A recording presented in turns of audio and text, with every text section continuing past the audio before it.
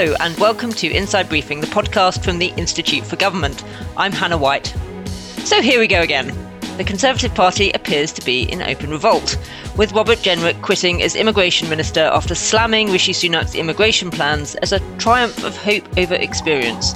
Former Home Secretary Suella Braverman piled on the pressure by warning that Sunak's Rwanda bill will fail and lose him the next election. And at the time of recording, Rishi Sunak has just held a hastily assembled and slightly tetchy press conference. So how big a crisis is this for the government? What can Sunak do to satisfy both hardliners and moderates in his party? And will immigration now be the central issue at the next election? What was meant to be the week's big story has possibly lost its top billing. After much build-up, plenty of briefings to the press and hundreds of missing WhatsApp messages, Boris Johnson this week appeared before the COVID inquiry. In fact, at the time of recording, he's still there. We'll catch up on the former Prime Minister's performance and ask what we're learning, if anything, about his government's handling of the pandemic. And then we'll turn our attention to Labour. Keir Starmer made a big speech on the economy this week and also got into knots when he praised Margaret Thatcher for bringing in meaningful change as Prime Minister. With a general election looming, we'll explore just how prepared Labour is for a big year ahead. So lots to discuss, and with me are two people who I'm sure will have lots to say. Top IFG talent, Jill Rutter and Alex Thomas. Hi both. Hi Hannah. Hello Hannah. And I'm delighted that we're joined again by Paul Waugh, Chief Political Commentator at the Paper. Hi, Paul. Hi, Hannah. Now, let's start with Rwanda. This is turning into a very bad week for Rishi Sunak. His party is still far behind in the polls. His own personal ratings are way, way down. A close ally has quit the government and slammed the PM's immigration policy. And Sunak's been attempting to defend the toughest immigration law ever and turn the attention onto Labour. Paul, this has really escalated this week, hasn't it? It certainly has. I mean, you say rightly it's been a bad week for Rishi Sunak, but I think the roots of this are a combination of bad policy and bad politics. At heart, what we saw in that press conference was Rishi Sunak trying to defend the indefensible in many ways. He said, repeatedly, ultimately, we will stop the boats. Now, that speaks volumes, in my opinion, because it suggests that actually his original pledge to stop the boats, the implication at the beginning of 2023 was he would stop them by the end of the year. He certainly hasn't done that, and it certainly doesn't like he's going to stop them by the time of the next election.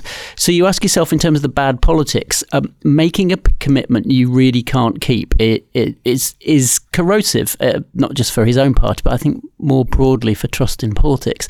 And just to take a step back, if he'd promised to reduce the crossings, that would have been fine. He could have been a big tick at the end of this year, reduce them by a third, then fine. But what happened, as I understand it, was Isaac Levido, the former guru in Australian politics, one of the many who came over here, thought that phrase "stop the boats" resonated with Scott Morrison's government and it could be translated here. And at the last minute, instead of just saying the commitment was to introduce an immune emergency bit of legislation on migration, that transmogrified into "stop the boats" as a very, very simplistic slogan. So that's the bad politics, I think. The bad policy is, the whole point of this is, again, Sunak was saying this in his press conference, we need a deterrence. My patience has snapped. We need a deterrence. Well, there's no evidence really that this would deter people from coming over. And if I was in the civil service and I was having to grapple with this, and you two can advise me on this, a minister comes to you with this sort of dog's breakfast of an idea. You try to make it work and you try your best, and then you inevitably come up against the legal team who say, well, actually, that's just not going to fly. It's going to get bogged down in the courts.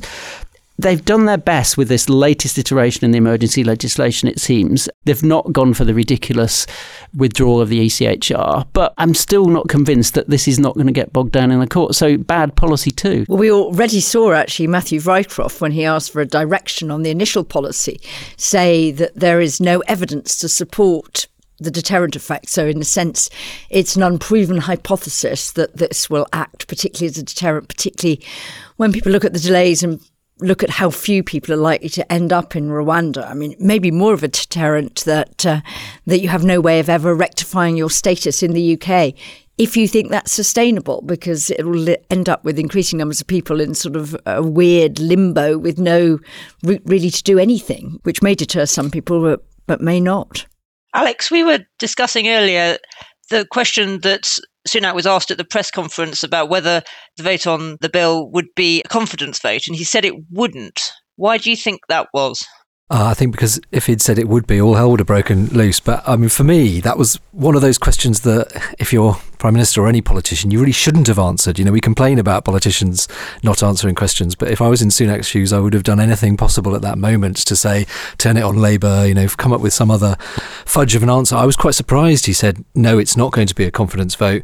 Not because I was expecting him to make it one, because that then gives licence to Robert Jenrick, Suella Braverman, whoever, to say, well, no, this is not a confidence vote. I have confidence in the current government. I just have real problems with this legislation. So, I mean, he may yet turn it into one, but that did seem to me to be kind of going a bit early in getting to that whole debate. So if I was him, I would have tried to sidestep the question. I mean, just picking up a bit on what Paul and Jill were saying. I mean, the first thing on the civil service point, Paul's exactly right. What you could see, I think, the evidence of the civil service, both policy advisors and lawyers, was the kind of the delicacy of some of the carve-outs. And that will have been where the civil service work's been happening over the course of the last 2, 3, 4 weeks and longer. The past is long since old over whether this is going to happen and whether it's workable and the extent to which it's a deterrent and so on. We had that debate a year ago, done. It's about the kind of intricacies of the bill. But I think the frustrating thing from whether it's a civil servant's point of view or anyone who is more interested in the policy than the politics, is we've got a fetishised policy in the Rwanda policy. We've now also got a sort of fetishised piece of legislation. A little bit of me wonders, and we heard this, Jonathan Jones has done a piece for us on it. I think it was Dominic Grieve last night saying this. If they'd just done the treaty, you might have a bit of a shot then at trying to get this process moving and then seeing what happened in the domestic courts and then perhaps ultimately the ECHR. Clearly we've enormously jumped the shark on the politics of the legislation, but actually it's yet another sort of distraction that is actually not going to make any difference to getting anything done, but has become a political virility test. And Sunak keeps on seeming to sort of set these tests and then failing them. I think it's quite interesting that there's a formal confidence vote. Is this something which will end up with the government failing, as terminated the Callaghan government back in 1979 and precipitated an election because he lost a vote there? Or is there a sort of confidence in the Prime Minister vote? And I think the real risk for Rishi Sunak is a Prime Minister who can't command quite a big swathe of his party on an issue that he has elevated to such a temic status, looks very badly wounded. And I think in terms of the party management and ultimately getting your business through the House of Commons, we're already seeing this week that the sort of hardcore of rebels, aren't we? On the blood inquiry, there were rebels there who voted with the Labour amendment, and that could have serious impact on public policy. But there are a lot of people on that list there. They're a disparate group. There are people from Andrea Jenkins to people on the sort of more softer or centrist wing of the party, and they were both sets of people clearly dissatisfied enough with the government that they thought they could rebel. And I thought nominally this government has got a decent majority. We all know that in historic terms. It's a decent-ish majority. But it doesn't feel like that. And we found that with Boris Johnson too, didn't we? That actually a nominal majority, actually, without the real political management and skill to sort out a policy before you launch the legislation, before you announce it, to square off all the different bits of the party. That's what's gone wrong, it seems. What's strange is we've now got a situation where the government announces a piece of legislation, and then you've got the two different bits of the party, the One Nation group, and you've got the ERG successor group, saying they'll both have a star chamber to assess that legislation and make their own minds up about it. I mean, that's the wrong way of doing things. You square them off beforehand, surely. I don't know. I mean, I think the strength of the One Nationers, to be honest, is overdone. I think in some senses there's a fake centrism about Rishi Sunak, and there's certainly a fake centrism about this legislation. It is not centrist in any way. It is, the one thing he got right in that press conference was that it's the most extreme hardline form of immigration legislation we've seen for a very, very long time. That says a lot about the Prime Minister and about the drift of the Tory party over many years, that somehow is seen as moderate and that it still can't satisfy the crocodiles. And I think the story we've seen since the 90s, from Major to Cameron to May, is if you try and feed the crocodiles of the right, they end up biting your arm off. And I think that they're just insatiable. And I think that might be the problem for Rishi Sunak here. All this talk about a possible leadership move against him, it sounds a bit overblown, but I wouldn't be surprised if they hold their powder and come back again in the new year if they're not satisfied with the polls. And Alex, I mean, Sunak's attempt, his response in the press conference and to questions was to try to shift attention away from this sort of impossible task he seems to have of squaring the hardliners and the moderates in his own party, and to focus attention on Labour. That, I would say, in the press conference came across as quite odd, because all the questions were really focused on the politics of his own party. But does this actually present a headache for Keir Starmer, both in terms of setting out his approach to immigration now, but also if Labour win the next election, whatever situation they will inherit? Yeah, I mean, in the press conference and at the moment, it makes sense, I think, for Sunak to try to put the focus on Labour. He's picked his dividing line, and so he needs to divide and use it. So it does make sense for him to say that. I don't think this, at the moment at least, causes a particular headache for Labour. Starmer's set out a pretty clear position that they're against the Rwanda plan. They wouldn't do it if they were in government. They will repeal it if they come in. So it's not one of those awkward policy or finance decisions that we've seen quite a lot of over the course of the last few months, where Labour, because they don't want to commit, are having to perform an uncomfortable dance. I think immigration and asylum, if Labour come in to form the next election, will be a problem for them, but precisely because it doesn't bring the same kind of salience. They're not looking to their right wing and to Reform UK and to the wider political situation in the same way. It will still be a problem, but I suspect the lens for Labour will be more about the strain on public services and the consequences of high levels of migration, if indeed it does continue, than these sorts of kind of schemes and the interventions and the sort of intensity of the politics that's happening in the Conservative Party. So Alex has sort of widened the conversation to migration generally, and I think one of the things that's interesting about this week is we had some really quite sort of radical plans earlier in the week on curbing legal migration. I think that's really interesting. It's sort of quite big implications for what really is going to happen to social care. If you tell people coming in on a social care visa, absolutely no chance you can bring your dependents with you. Quite a lot of them appear to do that. Really interesting, I thought, that within 12 hours or so, the government was getting negative commentary from two leading lights of The Spectator on its proposal to massively up the income threshold for bringing foreign spouses in. And I think that might unravel relatively quickly, because there are an awful lot of people with children who seem to be potentially caught by that, who seem to be rather unhappy. So I think it's really interesting that we've been focusing very much on Rwanda, which is dealing with a little part of the problem, but the government's also trying to tackle that very big number. And the first effect of some of those measures it takes, seems to me, because a lot of them kick in April, is to ensure that the government will have a rush through the floodgates between now and April, if the Home Office can process the visas in time, and then actually Labour potentially is the beneficiary of numbers going down, which most people expect to happen anyway because of all the one-off figures and that very, very high number the government was reacting to. So I think it'd be interesting to see when that comes back for more scrutiny and whether the government really can hold the line on some of the things that it's announced. Yeah, I think you're absolutely right. On the family visa point, I mean, it's been significant. We've seen part of the Tory party and the sort of the right say this is anti-family, it's unconservative. And I suspect we heard in a lobby briefing the very next day, they were pressed on this point. You know, surely this is going to affect Brits as well as migrants who want to bring family over.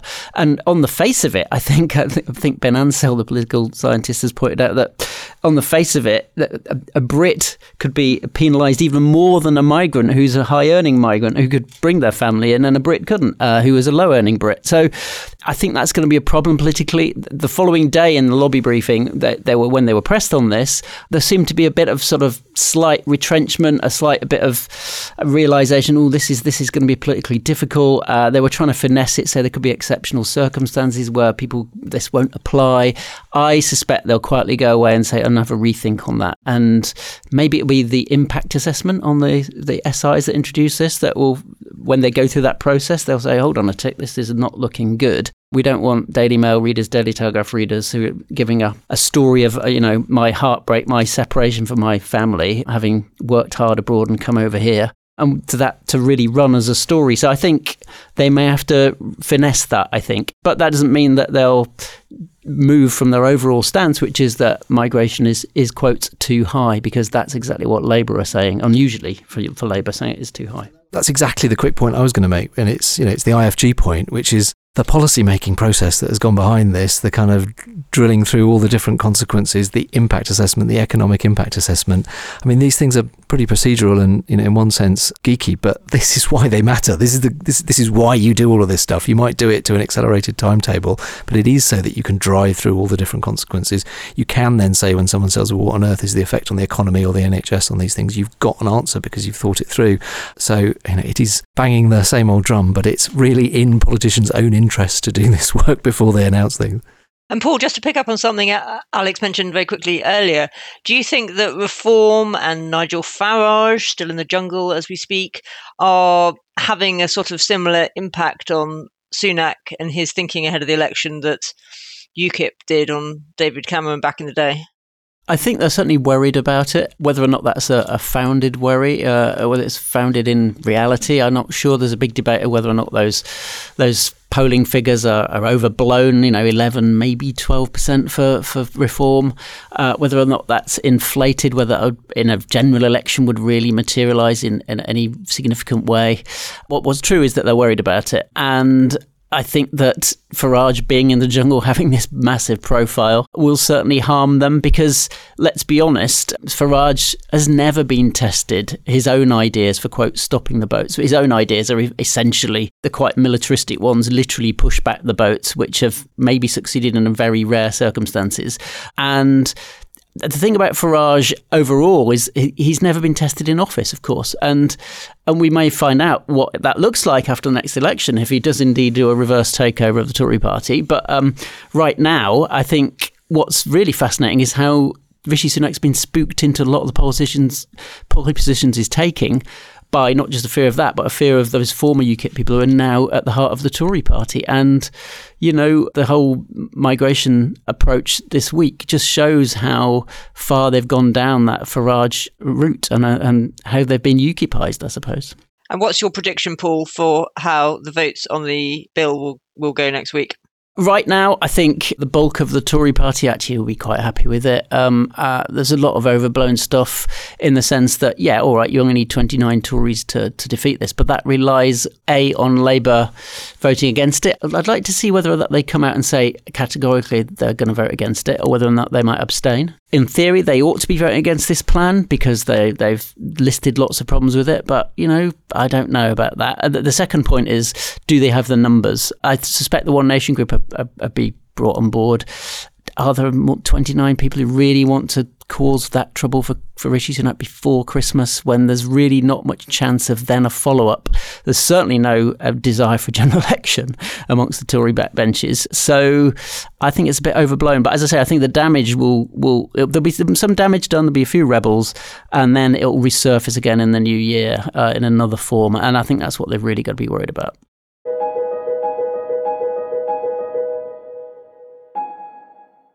Okay, let's turn to Boris Johnson's COVID inquiry appearance. As I said, at the time we are recording today, on Thursday, the former PM is still giving evidence, but he's had plenty already to say. Jill, what do you make of how things have gone?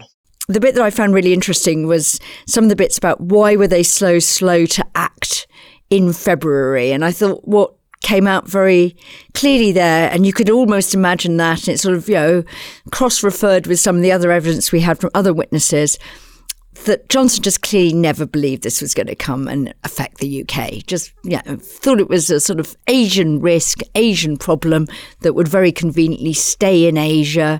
And we'd heard from other witnesses that they'd always described the UK's plans as world-beating. So we're going to be world-beating in it, but it wasn't going to come here. It was yet another sort of BSE, swine flu, Y2K, whatever you want. It was another of these overblown risks and really, really wasn't going to hit us. It was only in sort of March that they suddenly woke up. The scientists, I think, were saying that if he'd actually looked at the SAGE minutes, which he seemed to have a very relaxed association with, he might have understood that a bit earlier. So interesting questions back to the scientists to see what the inquiry makes of that. The other bit I found really, really interesting was when Hugo Keith, the KC for the inquiry, repeatedly put to him questions about how damaging the dysfunction within government was, the toxic culture in Number 10. And he either said he was completely unaware of it and then had WhatsApps read back at him, not mostly his own, because they've gone missing in action, but had messages read back at him. And he gave the impression that actually this was just par for the course. This was a normal way to run a government. A politician every day was bombarded by people saying sack it, all the other people because they were all expletive useless and things like that. So I thought his sort of vision of what made a good working environment was perhaps a bit unusual. Debating last night whether this is perhaps because we've just worked in government and in a very well-run think tank. Paul might say, well, yeah, he came from journalism. That's just like routine with us because it's not, I think, whatever. And he did suggest that maybe if we had access to the WhatsApps of Sir Robin Butler and Sir Robert Armstrong, they'd have been very similar, to which I think the answer is, yeah, right. I don't think so. No. Honestly, I don't think so. I can imagine not. But you make the point about the comparison with journalism, and it's a valid one, because I think that this lays bare that Boris Johnson came from a magazine background. Now, don't forget, basically, he tried to run the government the way he edited The Spectator, which was rather loose, rather sort of disparate bunch of talented individuals, but you couldn't really herd them. And all accounts are that basically his very, very stern secretary ran The Spectator. He did not run it. He was basically the figurehead. He was the sort of hail fellow well met at the top. And that's fine. And he was a talented journalist and he could knock off copy late, which isn't always a great idea. But he seemed to then transfer those skills to City Hall. Again, he had someone called Simon Milton who basically acted like the secretary at the Spectator and whipped him into shape and made sure he was on time for various things and did various things and made sure policy was enacted eventually. In government, he didn't really have that kind of figure at his side. And Eddie Lister, who he hoped would be that figure, didn't really seem to have the power to do it. And to be fair to my humble trade, it's not a profession, obviously, but to my trade, most newspapers, not magazines, are very, very well run. They have very specific targets, they have very specific deadlines. You do have to meet them. There is an empty page at the printing press unless you meet up your certain deadlines. So I would say that actually he's not enacted the best of my trade, but the worst of it. And the problem is that the poor public will be thinking, well, yeah, thanks for treating us like, 18 Doughty Street and The Spectator. And Paul, you've been keeping a tally of what Johnson has claimed he cannot remember. Yeah. Yesterday, I watched every minute of his evidence yesterday. In due deference to this podcast, I've not watched every minute today. But I did watch every minute yesterday. And I counted 19 I don't remembers. And if I were the inquiry chair, Lady Hallett, I'd basically come to the conclusion that he's an unreliable witness. Now, she wouldn't be that impolite, and she was very polite to him personally in the inquiry, as was Hugo Keith within the certain strictures of it. But I would come away, if that were a court of law, I'd come away thinking I really couldn't rely on this guy. Not just his failure to recollect things, which is highly suspicious, but also Keith was very, very good today and yesterday at contradicting that lack of recollection by saying, actually, you had a WhatsApp, here it is, it's written in black and white.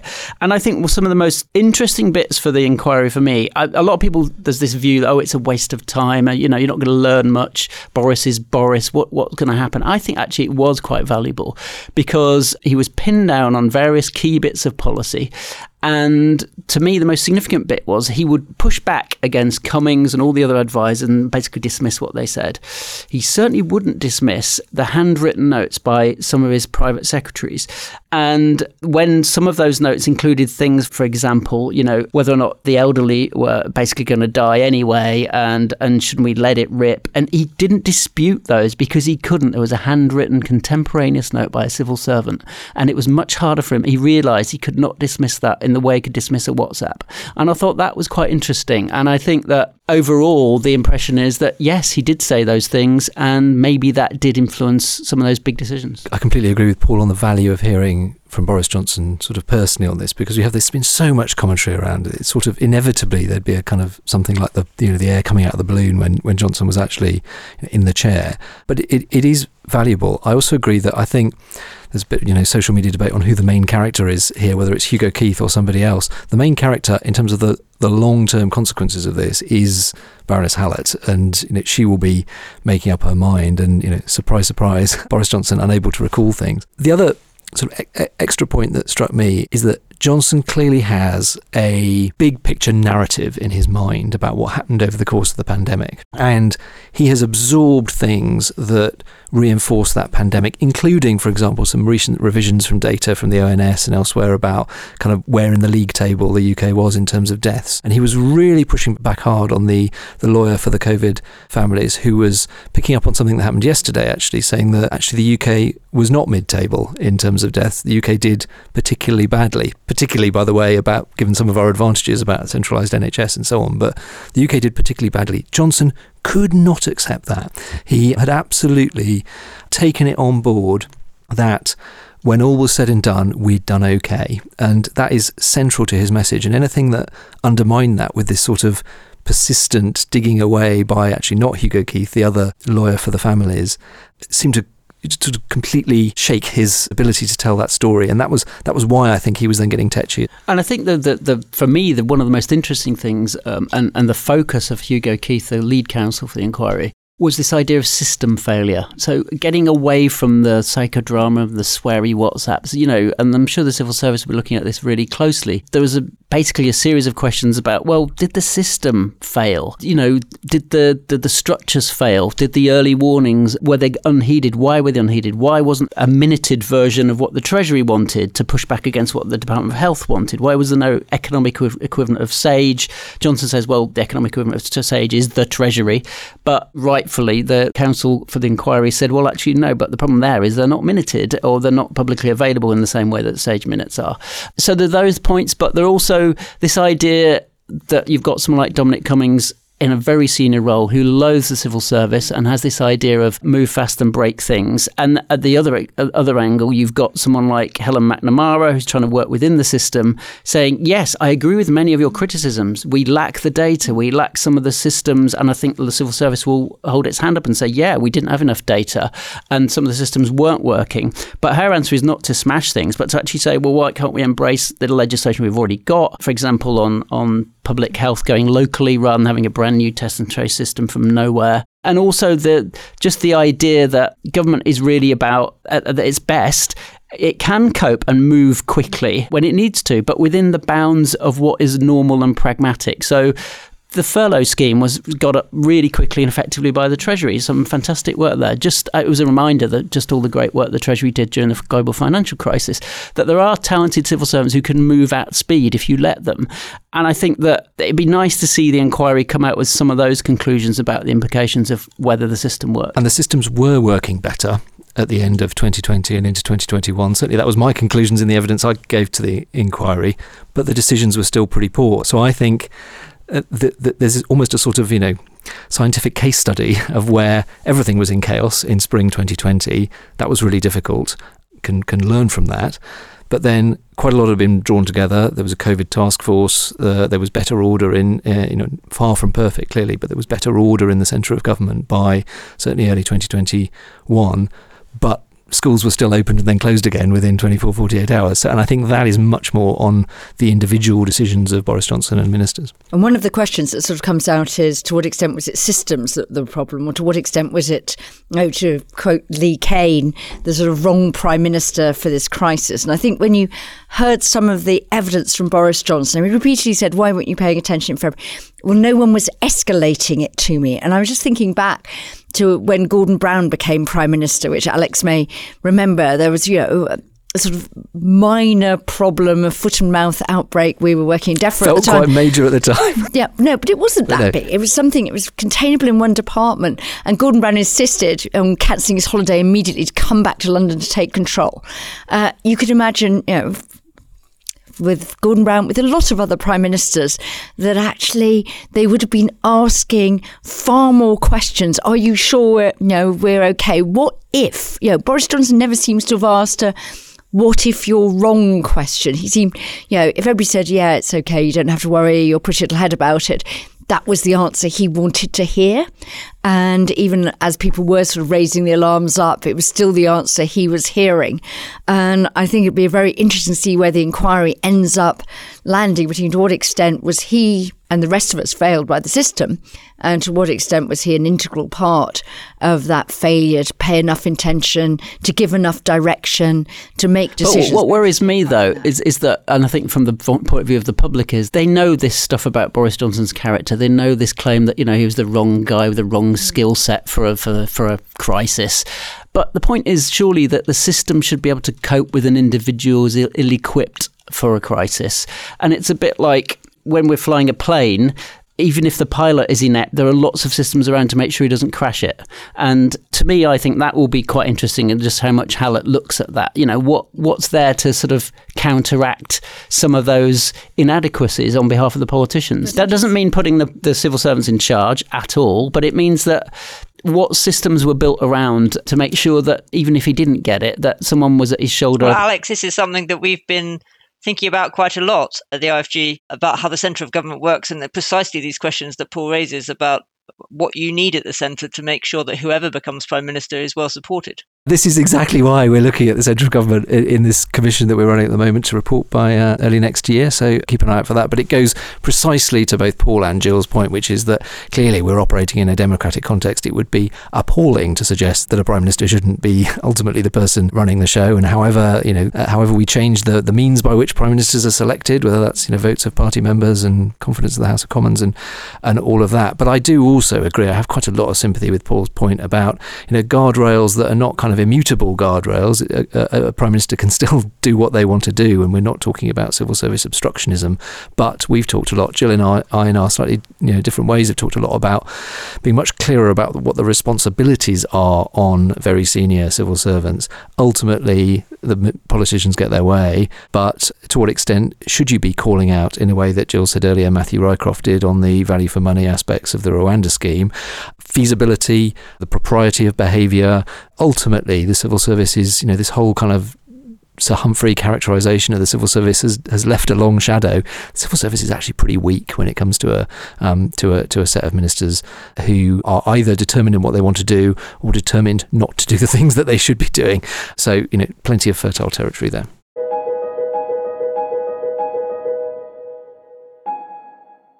Okay, let's turn our attention to Labour, still ahead in the polls and by some margin. But does the party have a plan for power? Well, luckily for us, that's what Paul has been exploring in a new podcast for the iPaper, which I believe also features the wise thoughts of Jill too. Paul, before we get into the plan, let's start with Starmer's speech this week. What do you think he was trying to do, and did it work?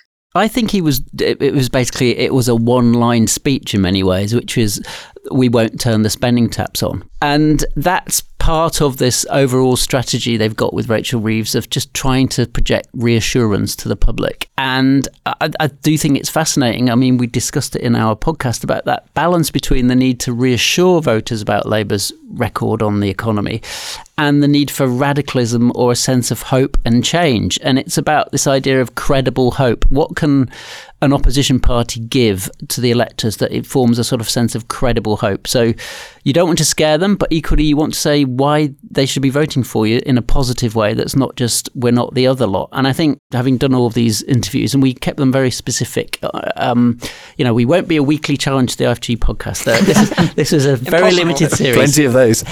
But we kept it to just 4, and we might do 4 more next year. But the first 4 were, the economy, the North-South divide, Brexit, and the NHS and healthcare generally. And just looking at 4 limited areas, and what difference would Labour really make in each of those? And they're all enormous areas. They don't naturally overlap all his missions, his 5 missions. But I think the overall message for me was a really interesting one, having talked to different advisors and politicians, past and present, was that there were 3 things. The first one was that they're not ready in lots of ways, in lots of policies areas, whether it's a funding package for social care. Yeah, they've got the short term sorted, but the long term they really haven't grasped. Similarly, on taxation, we're going to have to wait for that. How are they going to make their spending plans add up? So they're not ready in lots of areas. I heard that complaint from various so-called stakeholders who would like to engage with them.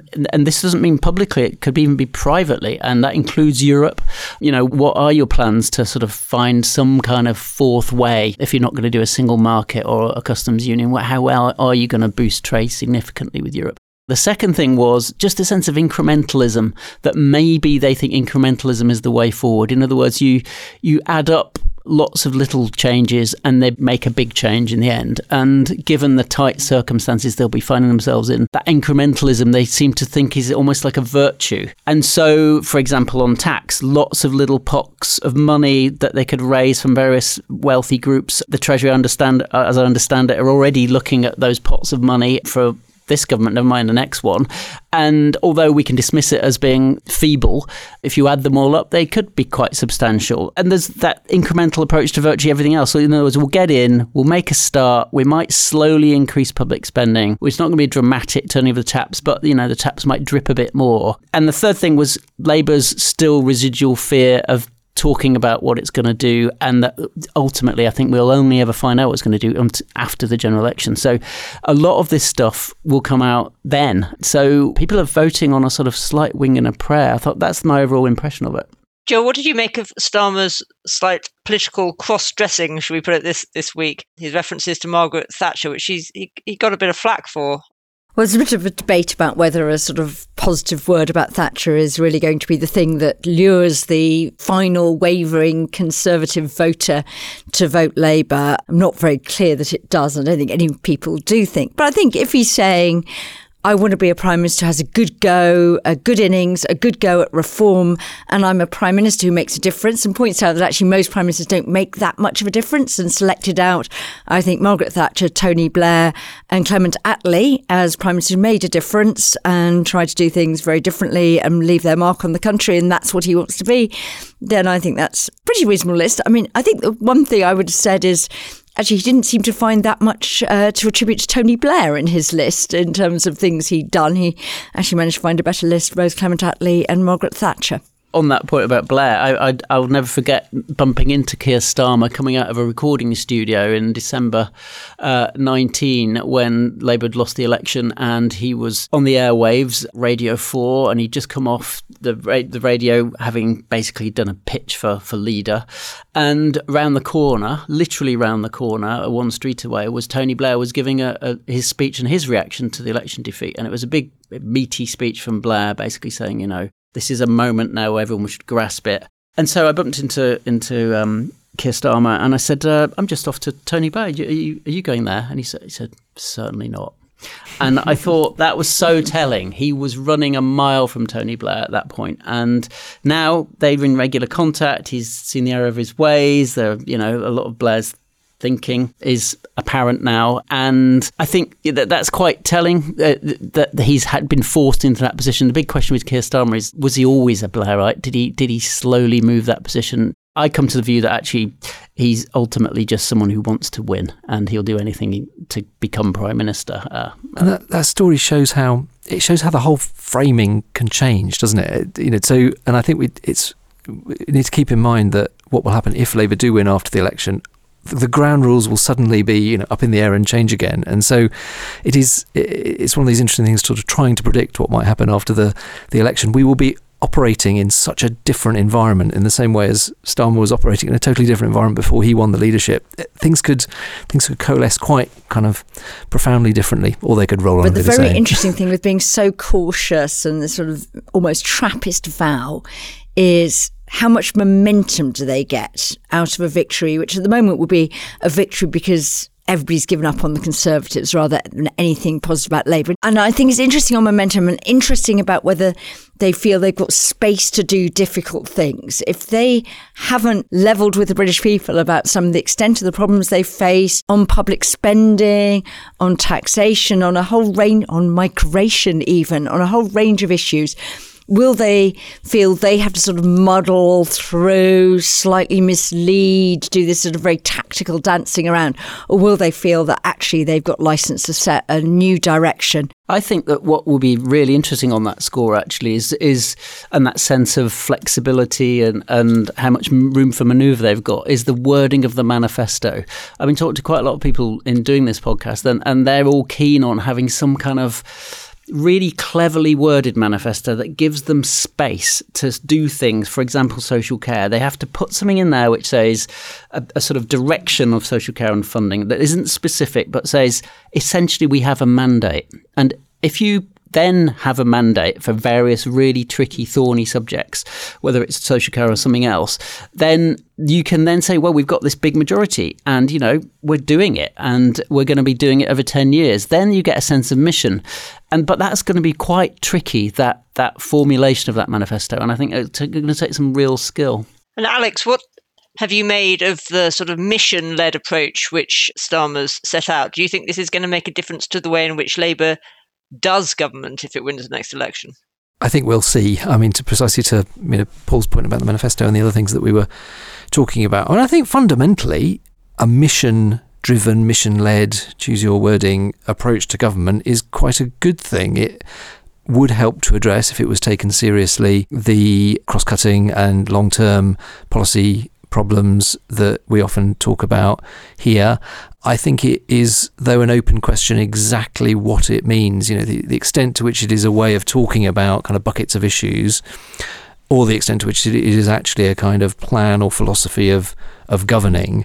Talking to civil servants and stuff, I think there's a risk that the civil service could hear mission-driven government and could civil servicize it and suddenly say, well, here's what mission-driven government means to the civil service, and then that's something different to what's in the minds of the Labour Party. So I think there is, as we would obviously reflect on in all of our work here, quite a bit of heavy lifting to do to say how are these missions the same and how are they different? What does that mean for the relationships between government departments?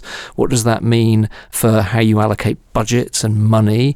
Some of the missions are quite specific, some of them are quite general. How do you kind of work through all of that? So I don't think it can just be a single kind of sort of template, but it could be quite interesting if they get it right. What I don't think it is, but Paul will have a better view from the journalistic side, is a great way of campaigning. I don't think it kind of resonates with the people. No, but there's a further point there, which is that actually Labour have yet to request access talks with the civil service. And I think that is quite telling because it suggests that they really aren't ready yet in a lot of policy areas. And if I just looking from the outside, that to me just seems slightly baffling. And I'd be slightly worried if I was a Labour MP about that, because you think, well, we're being told we've got a professional outfit. We're being told we've changed. But what's happening behind the scenes? Where are those contacts? Where are those policy discussions and explorations, and why aren't they happening? So I don't know. I think that if I was a voter, the voter won't be aware of that, but they should be aware of that. Well, that's it for today. Thank you to Alex Thomas, Joe Rutter, and especially to Paul Waugh. And thank you to everyone for listening in. You can find all our Inside Briefing episodes and all our podcasts at iTunes, Spotify, and all major platforms. Do subscribe and please leave us a review. Remember to head to our website for our COVID inquiry live blog, all our explainers and commentary on the Rwanda plan, our explainer on access talks, and much, much more. Surely no one was thinking that things would be quietening down in the run-up to Christmas. Have a great weekend, everyone.